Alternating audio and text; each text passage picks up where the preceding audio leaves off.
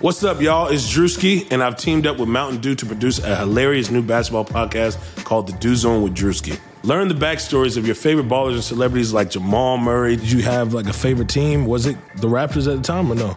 Was the Raptors even started around that time? Come on, bro. I ain't that old, fam. You talking like I'm 50. Taylor Rooks, Asia Wilson, and many more. You won't want to miss this. Listen to The Dew Zone with Drewski on Apple Podcasts, Spotify, and wherever you listen to podcasts. The Chase Thomas podcast. My nephew needs me to record. See, I already hate it. I hate it. All right, we're back. Dan Favale is back from NBAmath.com and a writer at Bleacher Report, where he puts out great stuff like who should be tanking right now that I read this afternoon that you should definitely check out. But Dan, good evening. How are you? I'm doing well, Chase. How are you doing? I'm doing pretty well, man. I enjoyed your piece today on the teams who should tank because I am obviously very pro-tank, very not like Kevin O'Connor pro-tank, but enough to enjoy it. I liked it, and I agreed with just about every team in your list. Who on your list were you most kind of wishy-washy on as to whether or not they really should go through a full rebuild? I had to keep myself from putting the Knicks at number one. Ooh, okay. Just put the top 5 teams that should steer into the tank. And I mean, they might organically tank now. You have Kristaps and Tim Hardaway Jr. Injured at the moment, and they're getting waxed as we speak by the Indiana Pacers. Mm-hmm. But they overachieved at the beginning of the season based on a home-heavy schedule. They don't have cap space after foolishly paying Tim Hardaway Jr. People think that that's all of a sudden a good deal, but it's not. So you need to get value out of this draft pick. And the quickest way to do that, try and tank for top 5 lottery odds. Then you can move forward with, if you really believe in Tim Hardaway, you have him, Kristaps, Frank Ntilikina, and a top 5 pick, because the only other way you're going to really get meaningful improvement would be to kind of clear the salary decks. And you can't do that without trading future first-round picks, and you shouldn't be doing that. And by the time you're ready to have cap space, Kristaps is going to be on his supermax deal, and you'll have to kind of overcome that cap hit. So I talked myself into putting them at number 3 because I think that they're a lot worse than they've shown playing 500 basketball thus far. But if they end up in like 32, 33 win purgatory, that they're going to be absolutely screwed moving forward. Man. Just dumping all kinds of cold water on all the Knicks fans who've really enjoyed this hot start. I mean, I think, what are they, the 9th seed right now if the playoffs start today? Right behind the Pacers, who they're losing to, I believe. Or it's like they're switched. Something like that right now. I don't have the standings in front of me, but I'm pretty sure they're like neck and neck for that 8th seed that everybody's just dying to get. Everybody really wants an opportunity to play either the Cavs, who have won like 11 in a row, or the Celtics, who've kind of stumbled a little bit as of late. Yeah, I don't think the Knicks making the playoffs is the best thing as an 8th seed, but at the same time, I want KP in the playoffs as much as possible.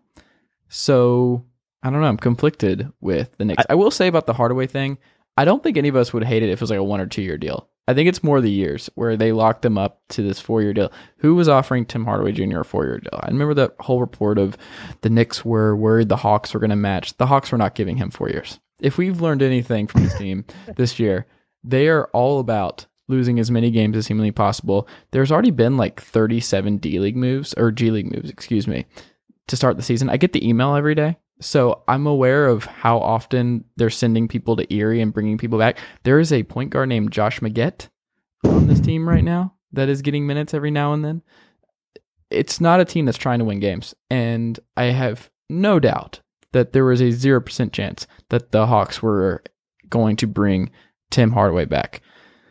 Maybe if Budenholzer still had executive powers, he could have come back, because Budenholzer did trade a first-round pick for Tim Hardaway on draft night a couple years ago, so maybe that's part of it, of just not admitting that it was a sunk cost in some capacity. But I like Tim Hardaway. He's been good this year. He's fun to watch when he's on, and he had one of my favorite shots of the year were that end of quarter shot where he like caught it midair and pushed it in. That was just I'm calling it pushed it in because he did not shoot that basketball. He lofted it, and just the touch on it was great. It was magical. Like, give me shots like that over nasty dunks every day of the week, because I feel like those are way more insane and require way more skill. So I think the Knicks won the deal because of that last second loft from Hardaway. The Hawks might have gone like 4-48 because all of a sudden, I think that was the report ESPN.com's Zach Lowe had out there, just because if you look at the way Tim Hardaway Jr. is playing now and even kind of how he played with the Hawks last year, largely in the second unit, that's good value. And that's the whole point of free agency. So even if Tim Hardaway Jr. is playing well, as he has for a good part of this season, you could have had him for less. No one was giving Tim Hardaway Jr. $71.6 million. And the key to being a half competent functioning franchise is to find those values in free agency, and yet the Knicks gave out a 2016 contract not only in 2017 but like well into the free agency period when everyone knew that the market was depressed. So his performance is always going to just be tainted by the fact that they probably could have had him, I would say, at 4-56, maybe 4-57. So you're looking at like $15 million cheaper. And that's going to hamstring you moving forward when you look at Noah being on the books, Cantor still on the books into next year. And eventually you're going to have to pay Kristaps Porzingis. So it'll be interesting to see how they kind of work it. And I think that comes back to what the Hawks are doing is smart. They're trying hard and they have some players who are fun to watch, but they're not winning games. And the Knicks kind of need to, I would think at the tail end of the All-Star break, they need to kind of enter that mode too. We know Kristaps has some elbow issues. Just pleasantly shut him down and let the rest of the roster run wild. Man, shut him down? Maybe once every 5 games or something. I know it's an iffy territory, but you're winning if you're going to win too much now. And I don't know. I mean, they might actually just be naturally worse than their record reflects. And I still believe that they are. As they play more road games, we'll see that. And I'll fully admit, even tonight, you don't want to watch that team without Kristaps Porzingis. They're just getting absolutely destroyed. But I do think that they kind of need to follow the Hawks. They don't need to go full Bulls, but I think the Hawks are a nice happy medium at this point. I don't think the Hawks are a happy medium. I think if you look at this roster and who's getting rotation minutes right now, there's no medium. They're embracing the tank in a very, very confident way. I'm not sure how long this can work with Budenholzer. Like, there's been a bunch of talk with Doc Rivers as the guy who is on the hot seat with just the injury luck that the Clippers have had to start the season, and that they're basically out of the playoffs already. I think Budenholzer is a really interesting case too, because Travis Schlenk is not tied to him, obviously. Right. The Hawks are going to lose a lot for the next couple of years. There's no path to them getting back to the playoffs for the next couple of years, maybe 3 years. If you look at the top 8 seeds in the East right now, I don't know who's falling out. Like, you still have the Hornets who are trying to win and they're on the outside looking in. I'm not certain how many years away the Hawks are totally, but I do know they're several years away, and I don't know if Budenholzer is going to be able to stick around for 3 years to get there. Vogel is someone else I think is really interesting after their hot start. I think he's probably on the outs. I think there's going to be a lot of really good coaches on the market, because I think Budenholzer, Vogel, and Doc are all really great coaches, but I think they're all entering situations where the franchise is zagging, and they've been zigging with these guys for years, and it's just time for a fresh face, not the way that Frank Vogel got screwed over in Indiana, where Larry Bird just has this arbitrary amount of time that a coach can be the coach of his team in Indiana. But I do think all 3 of those guys, I wouldn't bet on being with their team in the next 2 years or less. Yeah, is that fair? Is that a hot take, or is that fair? No, I think that's completely fair. I actually was just working on something about coaches on the hot seat, and I was reluctant to put Budenholzer there, because I agree, when you're not attached to the current regime, it's pretty dangerous. But I kind of feel like he, more so than a lot of the other coaches in this situation, it seems like he's kind of bending to what the front office wants. Like, we saw John Collins get an uptick in minutes before he was injured. John Collins. He's fantastic. He just has so much bounce and just tries so hard. And his reload time to get back up in the air, like, if you ever watched him jump, it seems like he hasn't even touched the ground before he goes back up. He doesn't know how to use his body a lot yet. So I think that's another thing where he really does, when he figures out how to use that springy athleticism, it's just going to be scary, and he's just going to be such a pain on both ends of the floor. I'm not entirely certain what he does really well other than rebounding. I think he's just a monster on the boards, and just his motor, I guess, is another strength that he never tires. But he just seems, I don't want to, like, it seems like the Draymond Green stuff just gets so lazy these days. It's like everybody looks at anyone with a even remotely similar skill set as like the next potential Draymond Green. But I will say Collins, the one thing that he reminds me of Green is where it's like you can see early on kind of like what you saw in Golden State when David Lee was starting at the 4, where Green would go in for minutes, and kind of what Jordan Bell's doing, where it's just you see them on the floor and then you look at the box and the plus minus after the game and you're like, okay, that makes sense. He's a plus player like every time he's on the court. We don't really understand it yet. We're not 100% certain why he has such a positive impact on the game, but it's clear he has a positive impact and should play more. And then he got inserted in the starting lineup right before he got injured. And I just think he's going to be one of those dudes who just always has a positive impact on his team. And just he'll be a part of those 5-man lineups that just for whatever reason always have a good net rating per 100 possessions. I just think that's what he's destined for. Not a star, but really good player that coaches and players around the league appreciate. Of like, no, this dude's really good. Yeah, no, I can see that. And the Draymond Green comparisons wouldn't really make any sense to me. I keep seeing, like, imagine if DeAndre Jordan was more switchable and had like a handle on the offensive end, and that kind of feels like what Collins' ceiling could be for the Hawks. It's just and that might be just because their gates are so similar when you watch them on defense or even offense. So maybe I'm just not able to look past that. But Collins is going to have a more expansive, offensive game, I would think, once he's fully polished. And I think he'll be just slightly more switchable on the defensive end than DeAndre Jordan is at his peak. So he's super fun to watch. And I think if, buttonholes. I know that if we move 3 years down the line, I don't know that he's the coach of this team. I would say no. But when looking at Vogel's situation or even Rivers in Los Angeles, I think that Budenholzer is probably a touch safer than them, or even Jason Kidd in Milwaukee or Steve Clifford in Charlotte. And that's kind of like the overarching topic is, if you look at the East, how many jobs are going to roll because of the chase for that like 8th seed? When you just look at a bunch of these like fringe playoff teams, if the Bucks, for some reason, they'll probably make it, but if they're going to be the 6th seed after they went through all these hoops, is Jason Kidd really going to be safe because he's kind of buddy-buddy with co-owner Mark Lazare? Steve Clifford, I still think he's a fantastic coach, but the Hornets don't really have any cap flexibility. They don't have great trade assets unless they want to stage a teardown. Do you just make a change there for the sake of making a change, particularly if you're still on pace to miss the playoffs? That's going to be fascinating. I think a lot of jobs are going to roll, but for some reason I'm not sold on the idea that Budenholzer won't be in Atlanta next season. Moving beyond, I get it, but I don't know. I have trouble pegging it as of now. The only dudes in the bottom end of the East that I would say are completely safe are Fred Hoiberg, Kenny Atkinson, and Eric Spoelstra. I think that's it. It's interesting that you say Hoiberg, because I was talking about this the other day, and I could just see, like, the Bulls gave him the league's worst roster, and they have the worst record in the league. So he's not missing expectations. And if anything, you look at Lauri Markkanen, even Denzel Valentin, they've both shown kind of some good signs this season on the offensive end. Denzel. Yeah, I'm glad he's finally getting run. I'm not selling my Denzel stock. I refuse. Hey, if he's going to shoot 40+% from 3, there's going to be a spot for him. He's going to do that for the next 10 years. I don't think he's going anywhere. But couldn't you also see, just knowing Gar Forman and John Paxson, that they would just, probably not midseason, but after this year, they kind of just fire Hoiberg to preserve their own job security? They go to ownership and Didn't say, they just sign an extension? I feel like this offseason, the front office just got an extension.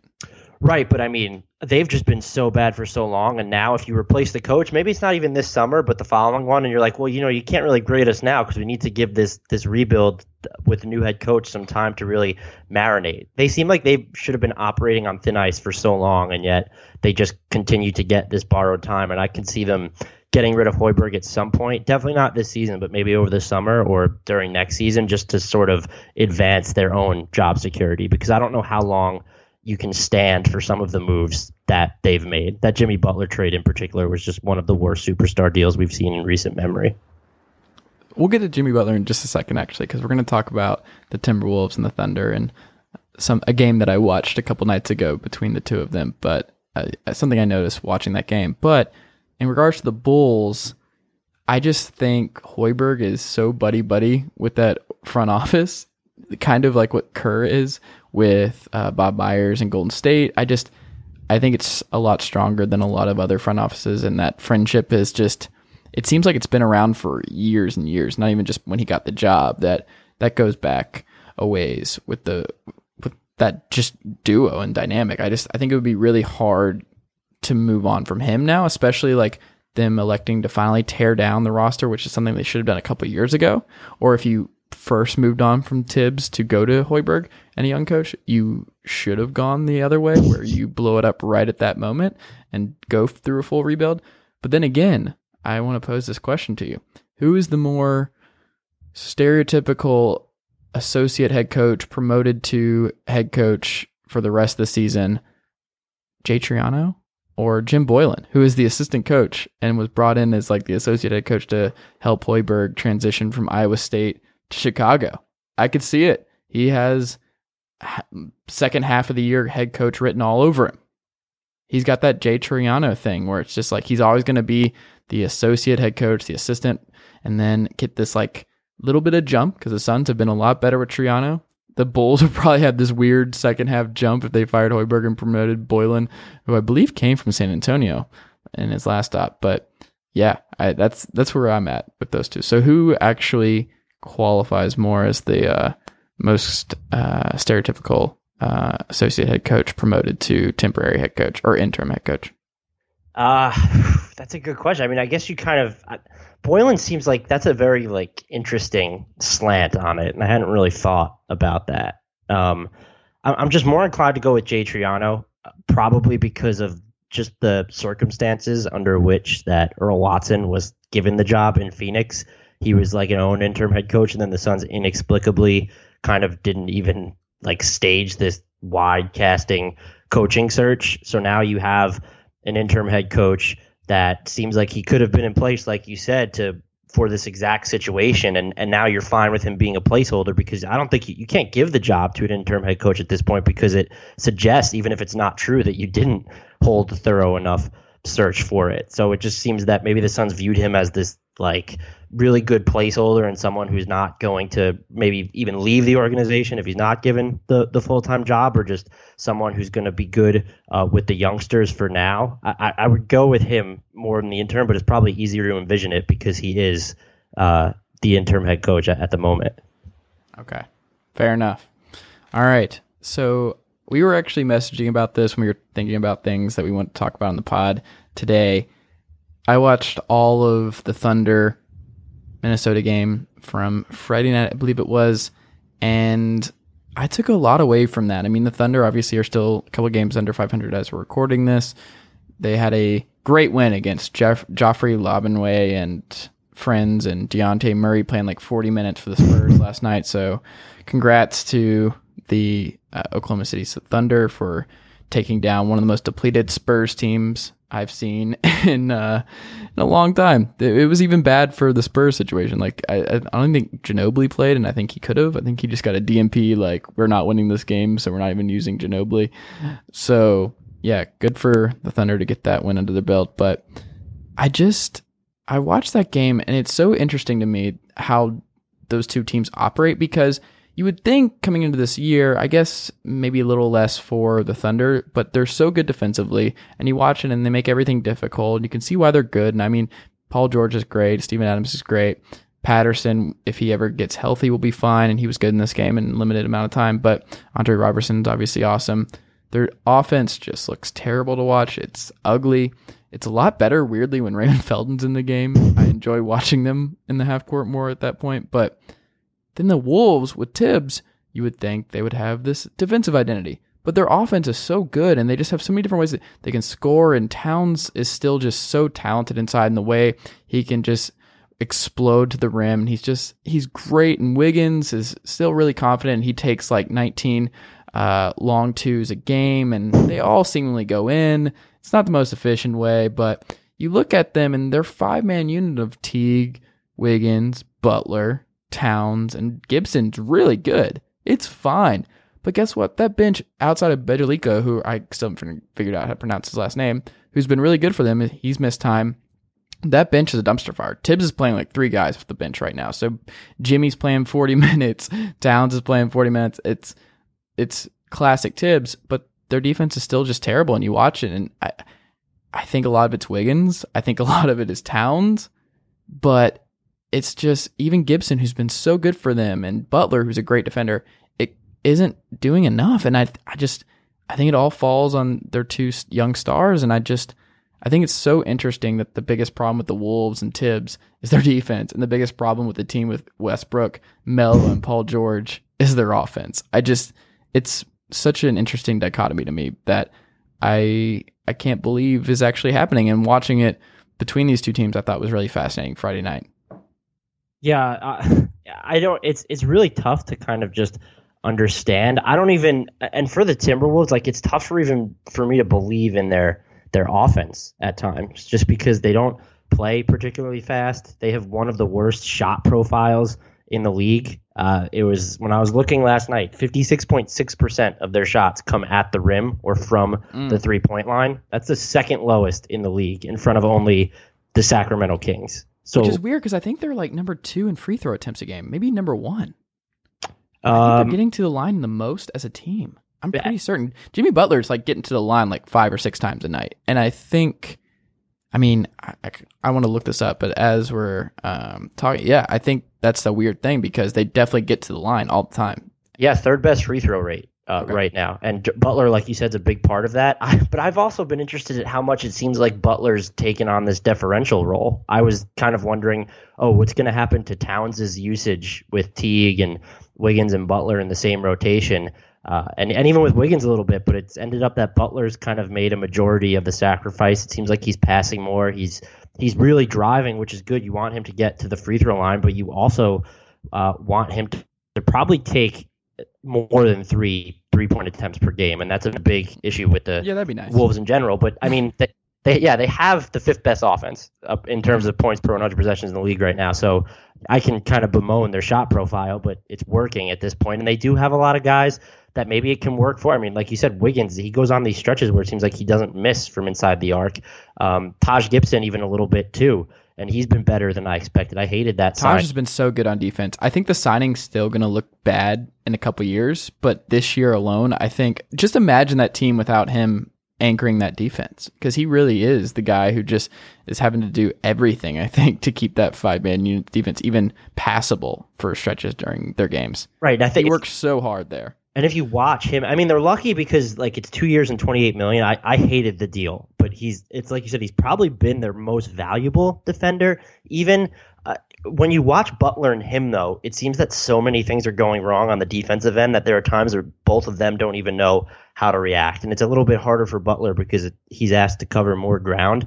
And I think that impacts the Timberwolves' defense performance a ton. And you even talked about how they just don't have these defensive presences off the bench, and like Tom Thibodeau doesn't really want to use them. And yet at the same time, their third most used lineup is an all bench unit that vomits 113 plus points per 100 possessions, which by far and away that one have Muhammad because he is now getting DMP coaches' decisions. Right, and it had Belisha, who's also been injured. Yeah. They've made 15 appearances, and it's just that he's gone with these other bench heavy lineups too. Like, I don't know what possessed him for a good part. This was before Muhammad was getting DMPs. There were basically these Towns plus bench lineups, and they were. One of them was working, and like the defensive rating was actually good, but I was like, is that the guy you want to stagger? Is it Towns that you're really going to lead with the bench? They tried even some Wiggins plus bench units that worked, and maybe that's like the solution. You have to stagger those two as opposed to looking to stagger elsewhere. I honestly don't know. It's tough to kind of pin down his rotations. I'm shocked at how bad they are defensively. At the same time, I think when you watch them and seeing how, I don't even know what the word is because I don't want to call Karl Anthony Towns lazy, but he's basically usurped Andrew Wiggins as the team's worst defender. And I'm not sure if Butler just makes Wiggins look a little bit better. Now, that's not a progression that anyone really saw coming, because last year it seems like he was trying to make the right reads and there just wasn't enough help or smart defenders around him. Now he has those smart defenders, and he just doesn't look like he knows what he's doing at certain points. And I'm not sure that's a devolution that anyone could have predicted. Remember when we were having the conversations as to whether or not you would take Karl Anthony Towns or Anthony Davis for the next 5 years, and Towns was getting a lot of love in that department? Wasn't it? And remember when it was tweeted, I was by Coach Thorpe formerly of ESPN, David Thorpe, he's a great basketball mind, but he said he saw enough. It was after like 10 games or something to know that Karl Anthony Towns has more upside than Anthony Davis. And to think that that's where we were when Towns was a rookie, to let's jump ahead to the middle of his third season, and now that statement looks just completely blasphemous. Anthony Davis, it's becoming a broken record at this point, but I believe he is number 1 in real plus minus for power forwards this year. He's going under the radar. A lot of people love what Boogie's doing at the 5 for them, and it seems like he's getting all the attention in New Orleans, but Anthony Davis, quietly, one of the best bigs again in the league, and he's going to be fine. It's just, he's so good, and it just, somehow he goes under the radar, and he's just, so many people, so many basketball fans are just missing Anthony Davis just be awesome 2 to 3 nights a week because no one's ever watching the Pelicans. And it's sad because he's awesome. And it's still really early. It's still year 3 for Towns, but I watch Anthony Davis and I don't see a scenario where Towns gets to Davis's level or potential. I think Davis is already there, and Davis is just, once he makes that move, kind of like what Kevin Garnett did later in his career to the right team, it's just, we're all going to be like, why do we not regard this dude as a top 5 player? I just don't. I think we've forgotten too much about him all over again. And we go through this process, I think, once a year, maybe once or twice a year.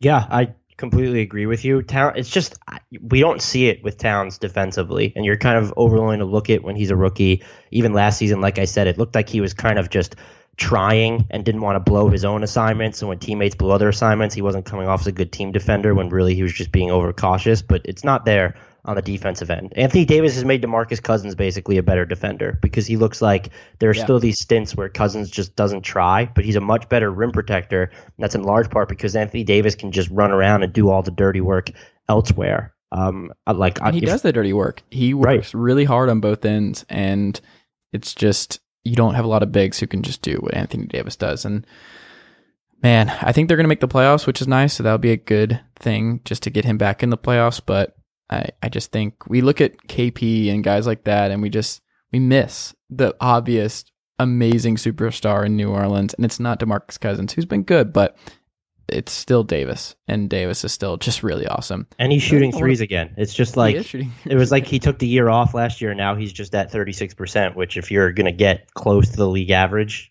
from his position and what he does, like, that's just absolutely absurd. To be fair, the Pelicans took last year off. That's fair. Mm-hmm. The front office has taken like the last half decade off, right? You know what, man? Okay, so I gotta be careful here because I do love Pelicans Twitter, and there's a lot of, I read Bourbon Street Shots and all that. I love the Pelicans bloggers, and I love just their analysis. I think they're really good, and I like the fans. I will say, as we're recording, that my first thought when I saw that the new Seattle arena is coming in 2020 and they're getting an NHL team, my first thought was, wow, can't wait to get DeMarcus Cousins and Anthony Davis in Seattle. That was my first thought. There's this new thing where people don't realize that New Orleans is the smallest market in the NBA. I think a lot of people don't realize how small of a television market New Orleans actually is. And I've never been to Smoothie King Arena, but from what I understand, it's not the best. And I think Mickey Loomis is still involved with that team, the Saints guy. So a lot of things that it's a tough sell for me to not move them to Seattle. Love those guys, Mason Ginsberg, all them, great bloggers, great writers. I don't want you to lose your team, but I would love to see Anthony Davis in Seattle. Mason Ginsberg's fantastic. They're like and with Memphis, it's like the inverse. Memphis has some really good writers, but you really feel they have to be like probably the second smallest market in the NBA. So their fan base is fantastic, but that would be another team, especially with the whole thing going on with ownership. Nashville. I'm going to get in so much trouble. I would have just moved him to Nashville a long time ago. Like when they're moving out of Vancouver, which understandable. Vancouver's a tough market to work in the NBA, especially with Seattle being there at the time, and Portland. But Nashville, it's big. Like, look at the Predators. Like, the way that turnout happened. You could have shared an arena with them, and I think there would just be more interest in a bigger fan base and things like that. But you know what? Memphis is awesome. And like you said, there's so many great Memphis writers, Josh Coleman, all those guys. So I don't want any of these people to lose their team, but at the same time, expansion would be the preference, but Seattle deserves a team. I don't want expansion. We don't need more. No, there's too many bad. No, I don't want expansion. I don't want more of these teams without a superstar, like even like without a solid B plus player. I don't want more Pacers in this league. And we're going to talk about the pace at the end, but I don't want more of that. I don't want more dispersion. Then it would just make more sense because you have more than half the teams making the playoffs right now. So like, let's get up to 32 and make it an even 50, make the postseason. And it would be harder ostensibly for these, super teams, or these, even worse, the botched super teams. When you look at how those all in plays just sort of backfire. Okay, the Thunder still have more time. Let's not go. But I'm just saying, look at how many years the Nets were set back, and like it would be harder to do something like that if you have more teams. But I just think I want Seattle to have a team in general, and you don't like pulling one out of a particular market. I do think it's like you said, New Orleans is the smallest market, and it seems like they could be. When you look at like the fan base, I know there's a lot of questions whether the Memphis fan base would support a bad team, but I don't even think it's a question when comparing it to New Orleans, is which team would suffer more from like this years-long malaise. And I do believe that, again, talking in terms of just pure fan support, I think it would be New Orleans by far. Yeah. I want to pose something to you because we're a lot of Nets in this podcast, and I don't know why they just that you bring up the Nets again. So I was thinking the other day of like when I was thinking about the trade, and I was thinking I was just doing something with the Brooklyn pick and the Cavs, and just looking at possibilities and everything. But I was thinking of like if everything had gone right with the Nets trade, and this will be brief. I'm not going to go back down and go all James Harden trade analysis at this point, but I will say the first thing I thought about with that trade is like Billy King was hoping that trade would be 4 years of the first 4 seasons at Dexter. Where that was my first thought. I was like, best case scenario was like, Dexter, after the Trinity Killer season, I was out. Like, it was awful. I tried to start season 5. It was not good. And then it just got universally panned and it had this horrible ending, and just it had left a bad taste in your mouth because the first 4 seasons were so good and it was so interesting. And season 4 was the best yet. And that could have been a finals appearance for the Nets, which they've done several times in the last 20 years. And would it have been worth doing what they did, giving up so many picks and just destroying their franchise for close to a decade, if they could have gotten to the finals just once and just had that, given the fans 4 years of just really good playoff basketball and everything like that? Would it have been worth it for 4 really great years where you'll remember the team in that group forever, to also take that on knowing that you're in for a decade of just horrible rebuilding where you're trading for the Allen Crabs of the world and Joe Harris is getting heavy rotation minutes? Do you do that? I will tolerate no Joe Harris slander. Okay. I think you probably do it, especially given the situation that they were in. They were trying to break into the Brooklyn market, essentially, when you have the Knicks there, which is just super tough. And especially what you know now, because it backfired anyway after didn't even really make it through the whole season. But if you could have gotten 4 really just highly competitive years out of that deal, I think they would still make it again in a heartbeat. It's easy. It's just I'm so hesitant to comment on it anymore because I'll always be tongue in cheek about it, but it's just so easy to sit back and be like, yeah, wow, that was dumb all these years later when that deal was trumpeted by so many at the time. And if it was made in this kind of NBA climate where I think fans and media and just everybody is more nuanced when looking at draft pick commitments and like title windows, it would be easier to criticize. But again, just looking back in the moment at how many people were okay with it or even supporting it, like that team made the cover of Sports Illustrated before the season. So it's just such a wonky time in history to look back on. But I do think, like you said, if you could have guaranteed them 4 years, one of which were in the NBA Finals, then they have to slog through whatever they're already slogging through, I think they would make that deal again in a heartbeat. Okay. Well, I think we're on the same page then. Next up, a team that you mentioned. It's a team that I think is about to go through a very painful rebuild. It's a team in Los Angeles, and it's not the Lakers. It is the Clippers.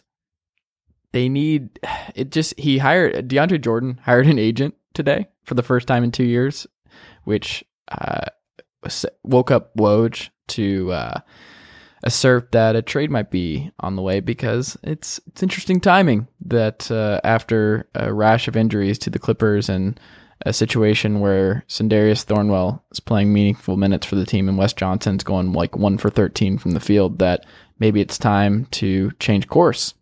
And, DeAndre Jordan's an interesting piece at this point. And there's been a lot of talk about what the value of a center is in today's NBA and what can you really realistically get for DeAndre Jordan at this point in his career, and knowing his contract situation and knowing how much money he can earn next summer and everything along those lines. There's a lot of moving parts here, and it's an interesting case because I don't know who the right team for DeAndre Jordan is. I think the Clippers should definitely move on from him and definitely look to trade him. So here are my top 3, and I'm interested to hear who you think belong here. And my top 3, and this is in order. Number 1, the Wizards. I think there's just something they need to. Gortat's I think he's transitioning to a backup role where he's just better suited at this stage in his career to play 12 to 20 minutes a night. And the days of him and Wall just destroying people on the pick and roll is just, I think we're nearing the end of that. And I think they just need some kind of shakeup because they're 12-10. They're at the 7 seed. I understand that Wall's been out, which has definitely hurt things, but they should not be fighting for a playoff spot at this point in December. I just think there's too much talent there. Beal has just gotten to become too good of a player. Otto Porter is like a borderline all-star. I don't know if that team could beat the Cavs or the Celtics in a 7-game series in the Eastern Conference Finals, but I do know a 5-man unit, and the Wizards, as we know from last year, are all about really good 5-man starting units. If you threw out DeAndre, Otto Porter, Keith, Bradley Beal, and John Wall in your closing 5, that's a really, really painful, tough out. And that's something that I don't think anybody wants to play come playoff time. I was actually surprised they were mentioned. And they've even been just officially mentioned in the rumors. I don't think he'd be a bad fit. It's just, all of a sudden you trade for DeAndre Jordan, and then even if he doesn't opt out, what do you have? You just have 40-something, you have close to $40 million wrapped up in him and Jan Mahimi, not to mention a maxed out Wall, Porter, and Bradley Beal. It's just so tough for me to wrap my head around, I guess, that I can't even picture it. And what is the package I guess you're giving up is something that's Gortat, Smith, and Oubre? Yeah, I don't even know if you'd have to go Oubre, because it depends on what you think he's worth, and I'm just not sure he's going to bring in that much. No, he shouldn't. The Bucks were seeking, I think, per Jerry Wolfell of the Racing Journal Times said that the Clippers wanted at least two of Malcolm Brogdon, Middleton, and John Henson. And they'd be lucky to get even one of Brogdon, or Middleton. It's not happening. He's going to turn 30 in July, is essentially on an expiring contract if you think he's going to opt out. I wonder if he even moves the defensive needle for you enough at this point. The Wizards haven't even been that bad on defense this year, I don't think. They were top 12 in points allowed per 100 possessions. They've fallen off a little bit over the last 10 games or so, but that coincides with, you talked about, Wall's injury.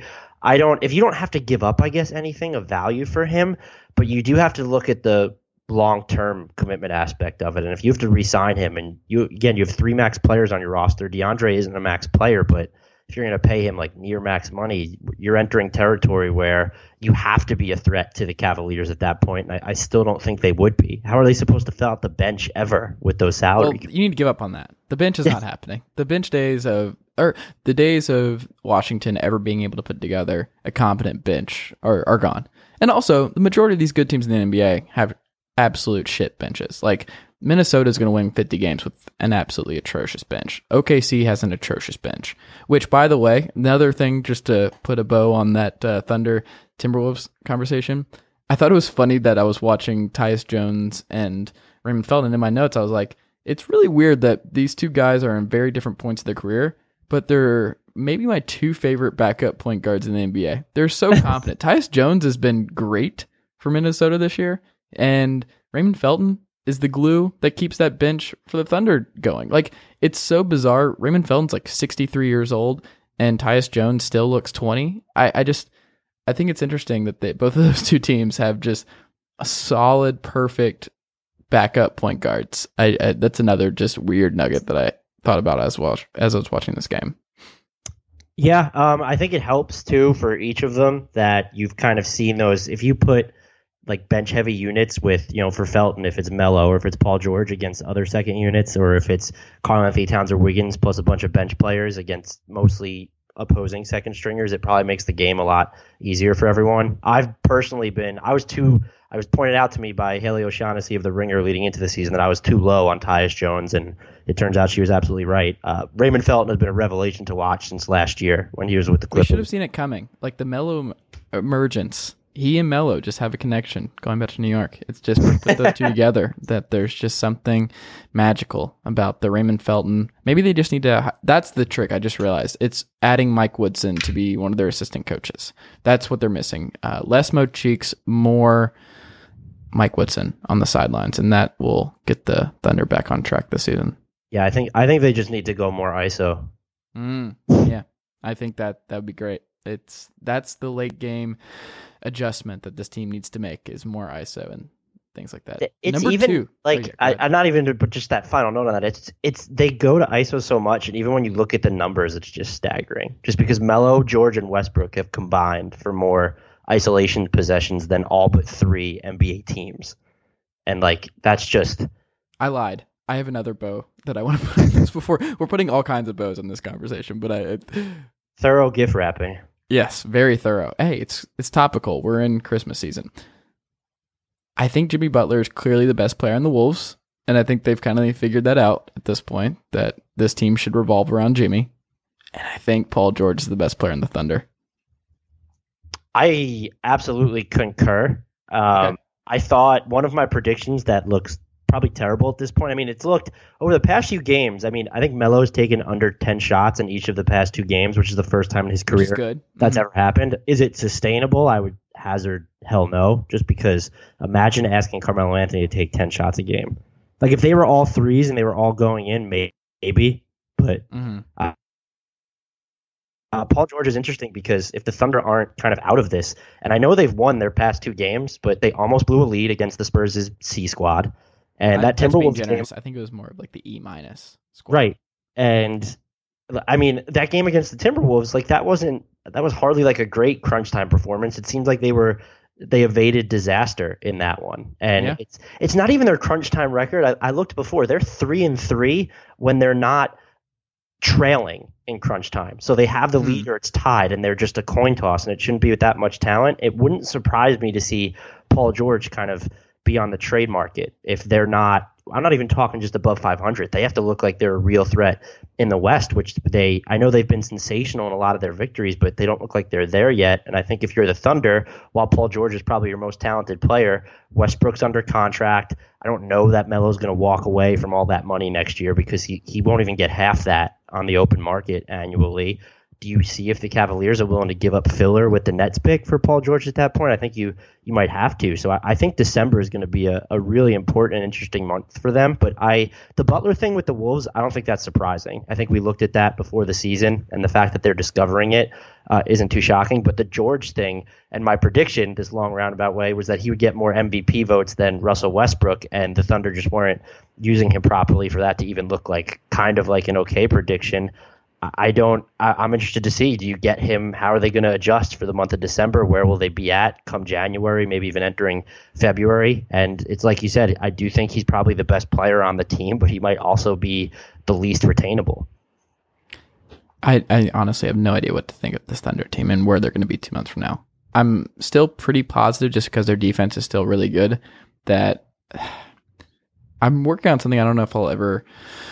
I don't know. I'm diving into something where I really do feel like one of the biggest inhibitors of the Thunder is just never finding that secondary ball handler or playmaker next to Westbrook. Like if Cam Payne, their first round pick, their lottery pick from a couple years ago, had been able to even be like 70%, 65% of what Harden was next to Westbrook, it would have been so beneficial, especially in crunch time. Just having another guy like a Manu type who just can facilitate and help the offense from not getting stagnant late in games. And I don't think they ever found that right guy. Jeremy Lamb's obviously not that. And I don't think they ever found like the right 2 guard to play in crunch time next to Westbrook. And I do think that Cam Payne is just one of those biggest what ifs. What if he was not actually terrible and an NBA player and they didn't miss as bad as they did on that? I actually liked him as a rookie too. Maybe if he doesn't get injured, things pan out differently. But the Thunder are notorious. Like, they probably would have traded him now just because he'd be nearing his.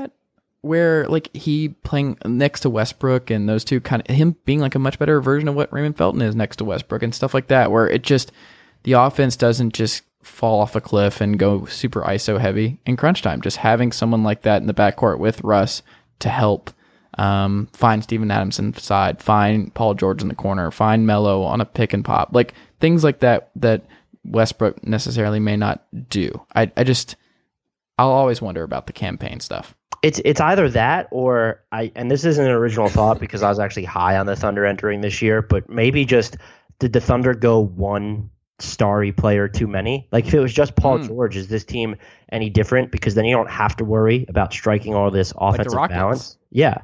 So you have Chris Paul and James Harden, but everyone else is used to just like, hey, we'll do whatever on the offensive end. Can you imagine if Melo was playing at the 4 for them and not Ryan Anderson and Luke Richard at this point?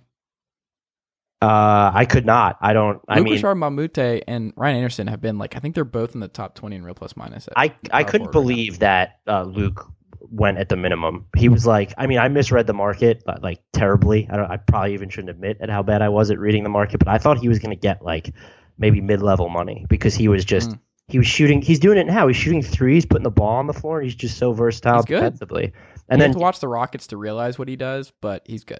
And Ryan Anderson too, like you said, I think it was, and this was as of last week. I haven't looked at it then, but he was targeted more in isolation than anybody else on defense, and his numbers were good. He's not been bad defensively.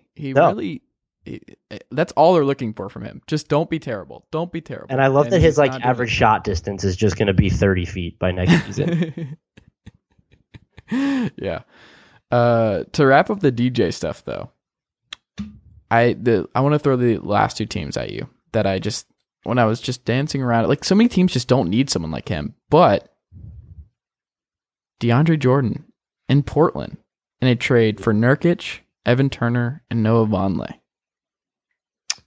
I would actually really like to see DeAndre Jordan in Portland. I wonder why. I guess how many picks are the Clippers getting that they're going to take on Turner, who might actually help them. I'm still an Evan Turner believer, not at $70 million, obviously, and also Vonleh is going to be a free agent this summer, so you automatically have to reinvest. But I think in terms of just fit with Portland, that would be it'd be basically combining some of the better defensive elements of Nurkic and Ed Davis and putting them into Jordan. Nurkic is obviously the better passer and raw scorer, but I love Ed Davis. Yeah, but that's Ed Davis and Darrell Arthur are my two dudes in the post that I'll never move on from, that I actually think are really good and just never got enough opportunity to be appreciated for being the best third bigs on a lot of good teams.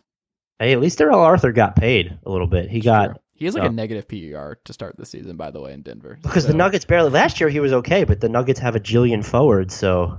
If Darrell Arthur went to San Antonio, I think he would be so good. I think he would be the David West thing at this point, where he goes in for 12 minutes and just kills people and just plays really hard defense and rebounds at a high rate and it's really good.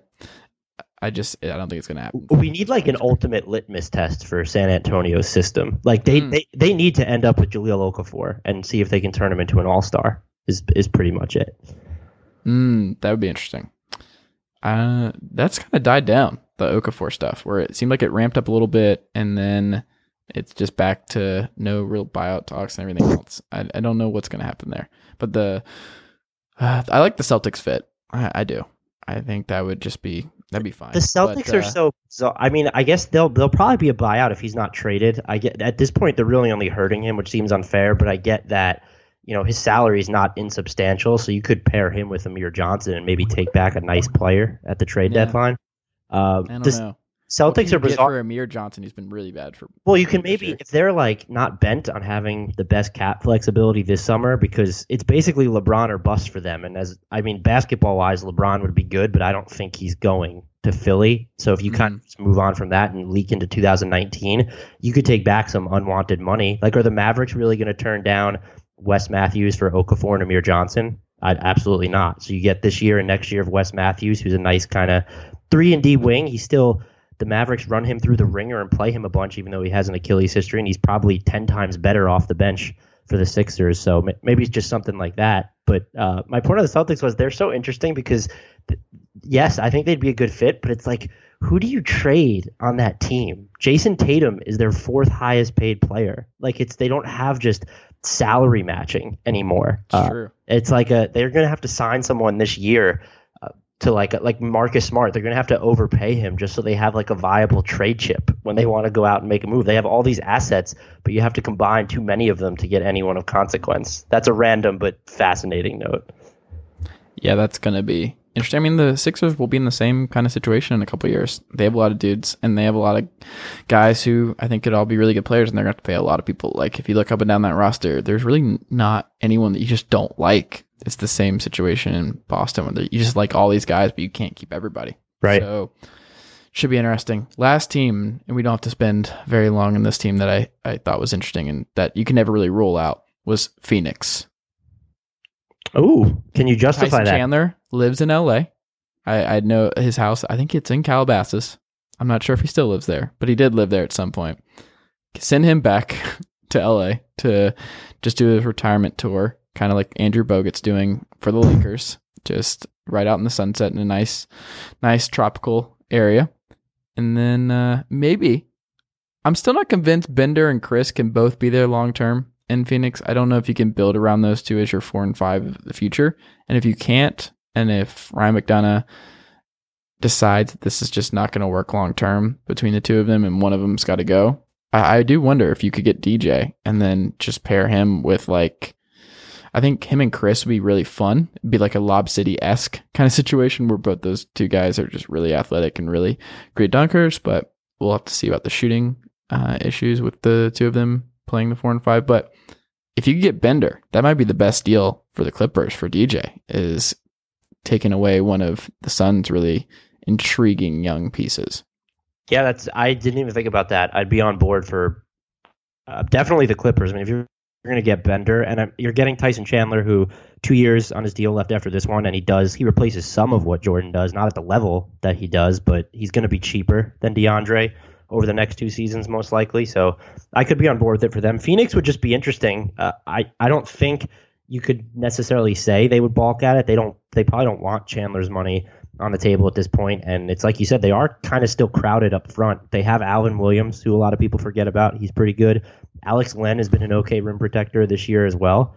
So I could see them maybe giving up Bender. The one obstacle I would probably have a tough time getting around is, are they just banking then that DeAndre is going to opt out and he'll accept like longer term money with a starkly less annual salary, something like 4 years and I don't know, $50 million, because you don't want to pay him that like too much when he's going to be 30. But you're the first person to mention that, and I actually like it. Not to sound so surprised that you would have a good idea. It's just that kind of comes out of left field. No, it's very surprising. You should always be surprised. I'm on board with it though, and if I'm the Clippers and Bender is a part of it, I think you're absolutely right. That might be the best asset they would get in a single deal. Like this whole, if the Bucks would be a perfect example because I think they're a pretty good fit. They're not giving up Brogdon or Middleton in my head. Like maybe you get DJ Wilson. Middleton just wouldn't make sense for the Clippers timeline either. I just don't know his deal is just so good. Like if you might be able to just like get better because their thinking might be he doesn't add wins this year, but now all of a sudden you're going to move in. Let's say they end up with a top 7 pick and you move into next year with a healthy Gallo, a healthy Blake. You have Chris Middleton in a contract year with a top prospect, maybe a healthy Beverly. That team could be a little scary. But I mean, you're not getting a player like him though. That's the point. So if it's going to be Bender, and I think that Bender's he's been better under Jay Triano than he ever was under Earl Watson. But if he could be viewed as expendable in Phoenix, I'm really intrigued by that deal. There you go. Mission accomplished. Something that's not mission accomplished this year. It's the Pacers winning the NBA title. I don't think they'll be able to say that at the end. The ghost of Donnie Walsh won't be saying that. But, they've been a fun story. I think they're like 12 and 11 right now. I am not watching the Knicks Pacers right now, but they were winning at the time of recording. Victor Oladipo, 22.9 PER. He has like a 30% usage rate right now. It's like, I don't think he had fun playing next to Westbrook last year, but apparently he learned a lot, and he learned how to handle a high usage rate for a middle of the road playoff team. And, he's I think just as fun of a version of him because he can actually shoot threes, and he's doing a lot of stuff really well, and he's just a guy who's super easy to root for. And I really like, and I remember saying this before the year on the over-unders with the Pacers, was they just don't have a bad player in their rotation. Like, they're very, very average. They're probably the most average team as a whole in the NBA, but they all work. Like, the Wizards really miss Bogdanovich. Like, he was so good for them in the second half, and he's shooting lights out. He's shooting like 50% of his shots, I think, are from three, but he's been great. That 5-man unit to start games with Darren Collison, Victor Oladipo, Thad Young, Bogdanovich, Bogdan. I always get them mixed up now. There's two that are very similar. Is it Bojan? It's Bojan. Yes. I'm pretty sure it's Bojan. Yeah. And then Miles Turner, who hasn't even played that much this year. Like, he's been struggling with injuries. And then Sabonis playing a lot of 5, and he's been great. Like, this is maybe my most outlandish comparison on the pod tonight. But when I watch Sabonis and the couple Pacers games that I've been able to catch this year, do you know who he kind of reminds me of? I'm scared. Al Horford. Oh my God. That's a hell of a comparison. You think he's there as like I guess I could see it as a passer, but as a defensive switcher? I don't think he'll ever be as good, but the way he's not super athletic. He's not super fast. The arms are still really weird, but he's such a good passer, and he's such an intelligent basketball player that, like, I watch him play, and he's just such a good modern 5. Like, I don't think he'll ever get there, but it's kind of like what people I think see with Zach Collins when he got drafted in 10th overall or whatever to Portland, where I think a lot of teams are seeing these 5s of, like, I think they all want their own Al Horford, like, especially with what he's doing in Boston. It's like, that's the modern 5. I think a lot of people want to go small like that, but also have a guy who's just a really good passer and can move the ball and can roll really hard to the rim, and it's just can spot up from threes and everything else. Like, Sabonis can shoot. He has a good shot. I don't know. I just watched him, and that was one of the first things I thought about this year when I was watching him play the 5 for the Pacers. It's like, he kind of reminds me of young Al Horford. We better get the people over at Wasserman Agency on the phone so that you could maybe be like a guy who helps him out when he gets to restricted free agency if you're going to drop those Al Horford comparisons. Can he be a poor man's Al Horford? Is that outlandish? I don't think so. I think I'm too high on Al Horford to just... Al Horford's great. Like, right. Don't get me wrong. I love Al Horford, and I'm not trying to diminish what he does for the Celtics team because he's just a really, really awesome player. But it's just a little observation that I noticed when I was watching some Pacers. That's all it is. Harmless observation. Maybe we can go with like a mid-ends Al Horford on offense with a hobo's version of Al Horford on defense. I don't see it defensively from him, I think, is the only thing. The offensive comparisons are really interesting, and I think you could probably make the case, mostly because it's true, that he's the better defensive rebounder. But I don't see, like, just in terms of what Al Horford does defensively for the Celtics, I just don't see it. But I'm also a Pacers pessimist. Like, I'm still waiting and bracing for like the trail off. They're on like Timberwolves territory in offense for me, where their shot profile is one of the 5 worst in the league. And I'm just Victor Oladipo shooting 47.1% on pull-up threes, and he's shooting 47.5% in ISO. I just don't. I mean, he's been fantastic, but I'm just waiting for this team to fall off a cliff. I would like for you to answer this quick question on Sabonis. As of right now, who is a better real plus minus among centers, Sabonis or Karl Anthony Towns? I mean, I'm just going to say Sabonis because it is Sabonis. Sitting there at number 22, right above Marc Gasol, right above Karl Anthony Towns. Miles Turner, his teammate. Not great. He's not like the world beater, but in year 2, his first real year playing consistent minutes, I don't know. He wasn't.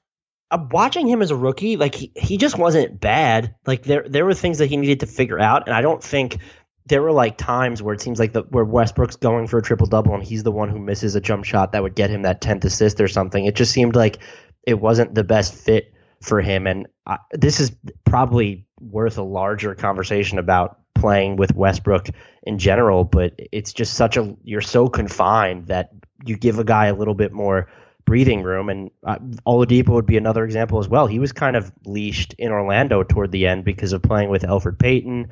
They didn't really know what they wanted to do with that backcourt. You had Evan Fournier too. You had Vucevic, who needs the ball in his hands as well. So just giving these guys a bit of daylight, but particularly playing with Russell Westbrook, I think it's really difficult unless you're just this straight spot-up shooter, which Sabonis never was. I never thought he was a terrible rookie, even though the numbers didn't really show it. There was that, before Taj Gibson came along, like there was that starting lineup with Sabonis in it that was, I think they were actually really good, and they were better with Gibson because he's like an offensive rebounding monster, but he showed flashes with the Thunder, and maybe we shouldn't be surprised what he's done with the Pacers. He's like, he always seems to just have these machine. He's so good at offensive rebounding. He's shooting 45% from three to start the year. Right. And it always seems, this is not factually correct, but it just always seems like he's 7 of 7 or something like ridiculous like that. Like he's just efficient. Like this dude's going to be a really efficient big for like the next 15 years. Like he's not going anywhere. Maybe that's what it's just efficient big. And I think Al Horford, who can pass and just see the game in high IQ. I just think Cody Zeller is kind of similar where he's not the shooter, obviously, but Real Plus Minus loves him. His on-off numbers are great. He was so good with Kemba last year. I'm still very much a Cody Zeller person, and these guys just fall in this category for me where I'm just like, in the modern NBA, especially at the 5, like I really think these guys belong as starters at the 5, and I just think they have real value. Zeller and Sabonis are very different, but I think they both have a positive on-court impact. And I believe right now, Sabonis is plus 1.2 points in the positive for the Pacers per 100 possessions to start the year. So I don't know, man. I like it. And he's also like, it's interesting, the dichotomy with the positional change for him, because he played 85% of his minutes at the 4 for OKC last year, and he's playing 85% of his minutes at the 5 this year in Indiana. Right, that's actually a good point. Put him in Steven Adams' role with the Thunder last year or even this year, and he's probably exceptional. And that offense is probably better. Yeah, I mean, the Thunder, they were like prided upon cleaning up Russell Westbrook's and even Andre Roberson's misses last year, basically. They just wanted to be big and bruising up front. So that's another great point that you forget about. So what do you, when you watch the Pacers, what do you see? I see a team that's just, I think you said it best, and you said it tonight, and you also said it when we were talking about the win over unders. They just don't have these terrible players, and we're probably at the point where you have so many of them playing well. If you're going to talk about Darren Collison's been largely sensational. Corey Joseph has been good. Now you're speaking my language. Like, as you know, I am a backup point guard aficionado, as I made a point in this podcast to even bring up Tyus Jones and Raymond Felton. All you need to know about me as a basketball fan is I love a good second unit point guard. That's my bread and butter. And Darren Collison, I've been on Darren Collison Island for years, and I just think he's just such a good backup point guard. He might be my favorite backup point guard in the NBA, but he's just so competent. He never falls off a cliff. He's great. Like, he is a really good backup point guard. And he's doing fine in the starting role. And he's playing next to Corey Joseph, and that dual point guard lineup that they run out is a huge positive for them. If you look at their 5-man unit. Corey Joseph is such a stud, too. They don't have a bad player. All their players are competent. And I think that's what I see. But it's like, I don't know. Their defense, it's like hard for me. I feel like they should be better on defense than they are, and yet I don't think they'll get there. So it's maybe I didn't peg them for the playoffs. I don't think at the head of the season. I don't think they're going to get more than they would be the 8th seed right now. I don't think they're going to get higher than that. Maybe 7, but I mean, like, we're waiting. You think that one of the Hornets or the Heat are going to get it together, and then there's really no one in front of them right now that they should surpass. Like, the Wizards have to get better. The Bucks have to get better. The Pistons and Sixers and Raptors are. Well, I think they're all in. I think the Pacers' only avenue, if you look at the standings right now, is an 8th seed. And I think that's very realistic.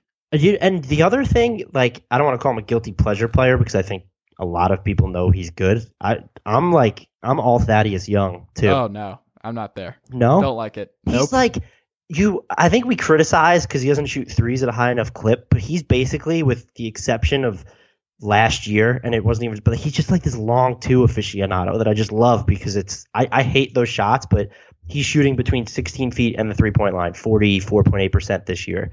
And which makes no sense because he shot like 38% from 3 last year. Yeah, is he and not he goes shooting more up and threes? down, but he was bad on long twos. But then the year before, he was bad on threes, but really good on long twos. So He doesn't get fouled ever. He doesn't block shots. I don't really know what he does really well. He's not like a great passer. I think it's more I was always annoyed. He's been a pretty good. He reminds me of, and now I'm gonna get killed for this. Oh no. Al Horford's former teammate, like a poor man's Paul Millsap. You go super. No, I'll say poor man's Paul Millsap. I could see that from him. I could live with that. I think part of the issue with Thad for me for years was like I always wanted him to be Lamar Odom, and he was just never going to be Lamar Odom. I always want lefty power forwards who can handle the ball to just turn into Lamar Odom because I miss watching guys like him play, and he's just not that. He's a solid third pig. I don't like him in the starting role. He has to because, I mean, this is another thing we haven't even talked about the Pacers, but Caitlin Cooper at Indie Cornrows did this really good piece on the potential issue with Miles Turner and Sabonis both playing the 5 and what do the Pacers do there? Because you've got to play one of those guys 30 plus minutes a night. So someone's going to have to sacrifice, or you're going to have to move one of them. And obviously I don't think you want to move Turner, but it's an interesting thing that they're going to have to monitor down the stretch this year and just next year. Because, I mean, Turner's coming back, and I don't know how they're going to balance this out. I would assume they're going to play Turner more at the 4 and shield him from injury and keep Sabonis at the 5, but we'll have to see. And I don't know. I'm very interested to see how they manage that issue. And Thad, I'm never going to get there, man. I'm sorry. He's a negative this year for them, by the way. He is a -1 for them when he's on the floor. I still see it. I don't know. I'm just there. I would be interested to see him play more center, too, in today's NBA. That might be interesting.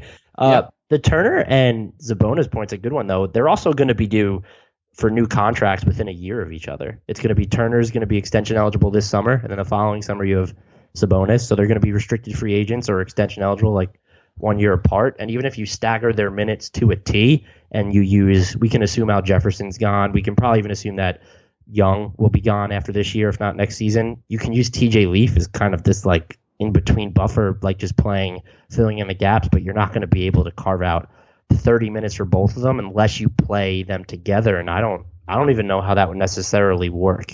So I don't think either of them is uniquely fit to defend 4s at this point. And then when do you construct the Lance Stevenson statue?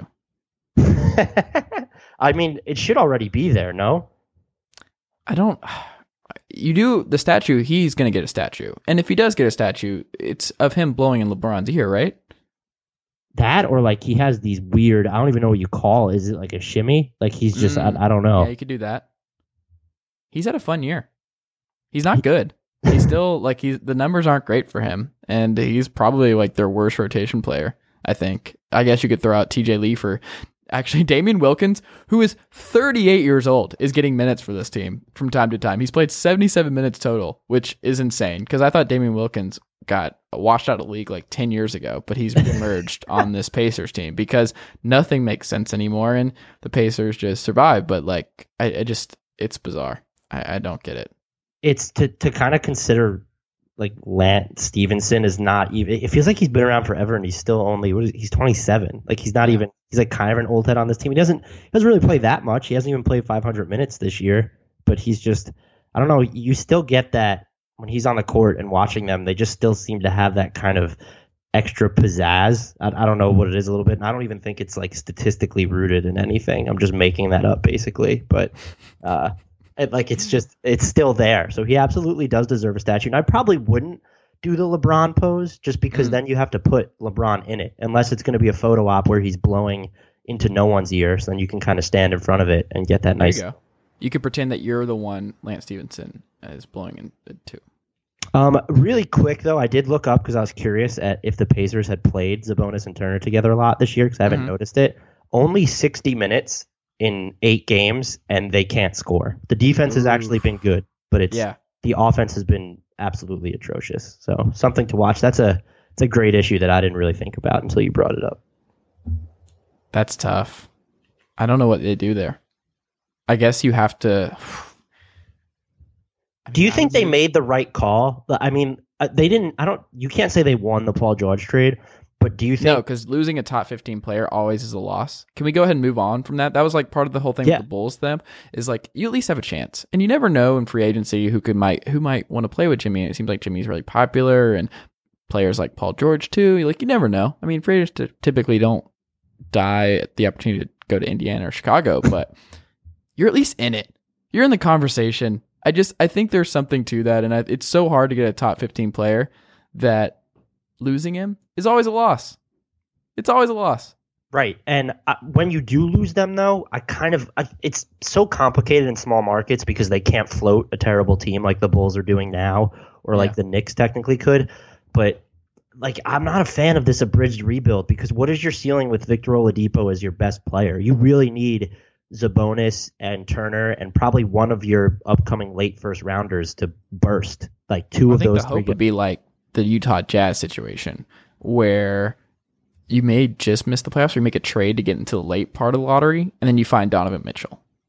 Like that, the Jazz their next 5 years might just be saved by Donovan Mitchell's emergence. Like he had 41 the other night. Like the post Hayward transition may not be as bad just because they lucked out in the lottery with Mitchell. So I think the same thing would have to happen with the Pacers for them to have a interesting, intriguing 5-year rebuild is getting a late lottery guy to just hit really hard, but those are really hard to hit on.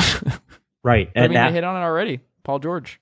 But you never know, they could do it again. And now a lot of it's tethered to Ken Sabonis and Turner play together, probably. That's just I don't know. I'm not. Maybe they get the attendance this year. By the way, what's that? Do you know who's number one in attendance this year? By the way, total or average? Average. I got nothing. The Bulls. They're still capitalizing on those Michael Jordan mystique years. It's incredible to me.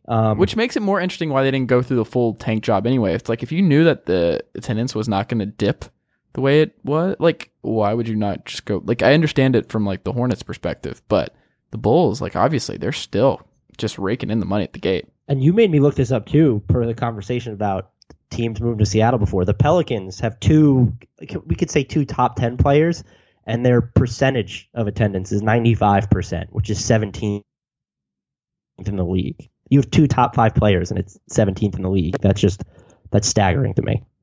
Yeah, and it turns out the fans come to Philadelphia when they're good. So I think that's gone well. I think them actually putting out a good product. I can now understand a little bit more of the NBA's annoyance of the tank job for years and years because that's just such a big market and now they're fun and everything, and I don't want to go down that rabbit hole, but you can see why the NBA wants Philadelphia to be good because people go to those games in Philly. Yeah, I mean, Adam Silver's comments the other day, I don't know if you saw them, made me a little sick, where he was kind of complimenting the current regime, and it's come on, let's not pretend that Sam Hinkie wasn't basically 90% responsible for all this. The only thing that maybe he doesn't do is sign JJ Redick this offseason. I'm not sure if that would have been his MO. So that was just the Sixers are a touchy topic for me. I get it. You want the good teams to be good, but I don't know. Would it be different if, the Sixers were bad, but they had a Lonzo Ball type rookie that just generated all this interest organically? Or a Markelle Fultz who could have come in and added another layer, but unfortunately that's not been an option. If only they had drafted someone like a Markelle Fultz, number 1 overall, who could add that last dimension to this team. It's going to be someone asked this for the podcast that I co-host when we did a mailbag. Do we think the Sixers are going to shut Markelle Fultz down for the rest of the year? Yes. And it's just I don't think we're going to see him. Right. I'm under the belief we do not see Markelle Fultz on the court. I honestly have I honestly have no idea what to say, but if it does happen and you look at Nerlens Noel, Embiid, Simmons, and then Fultz all missing their first years, that's just, I know you drafted some of those guys knowing they had injuries, but that's a hell of a half decade. That's crazy. That's why the draft, it's just so difficult. It's so hard. And I understand why these teams are screw this. I understand the Hornets and the Hornets were 1 pick away from Anthony Davis. Instead got MKG. And then you have the Magic just year after year, just the Mario Hezonjas of the world, the Alfred Paytons. It's hard. It's really, really hard. Yeah, it's a crapshoot. And now, of course, I wasn't low on Jason Tatum, but I thought it was kind of funny that the Celtics thought he was the best player in the draft, and then lo and behold, of course, that pans out too. So it's it's a crapshoot how things translate to the NBA, like you say. Last thing before we go, got to give a shout out to my Kings fans. Love James Ham and all that, Greg Wissinger and all those guys. Number 3 in attendance percentage, even with a terrible team that's starting Zach Randolph at the 5. Oh, could we? Oh, could we not?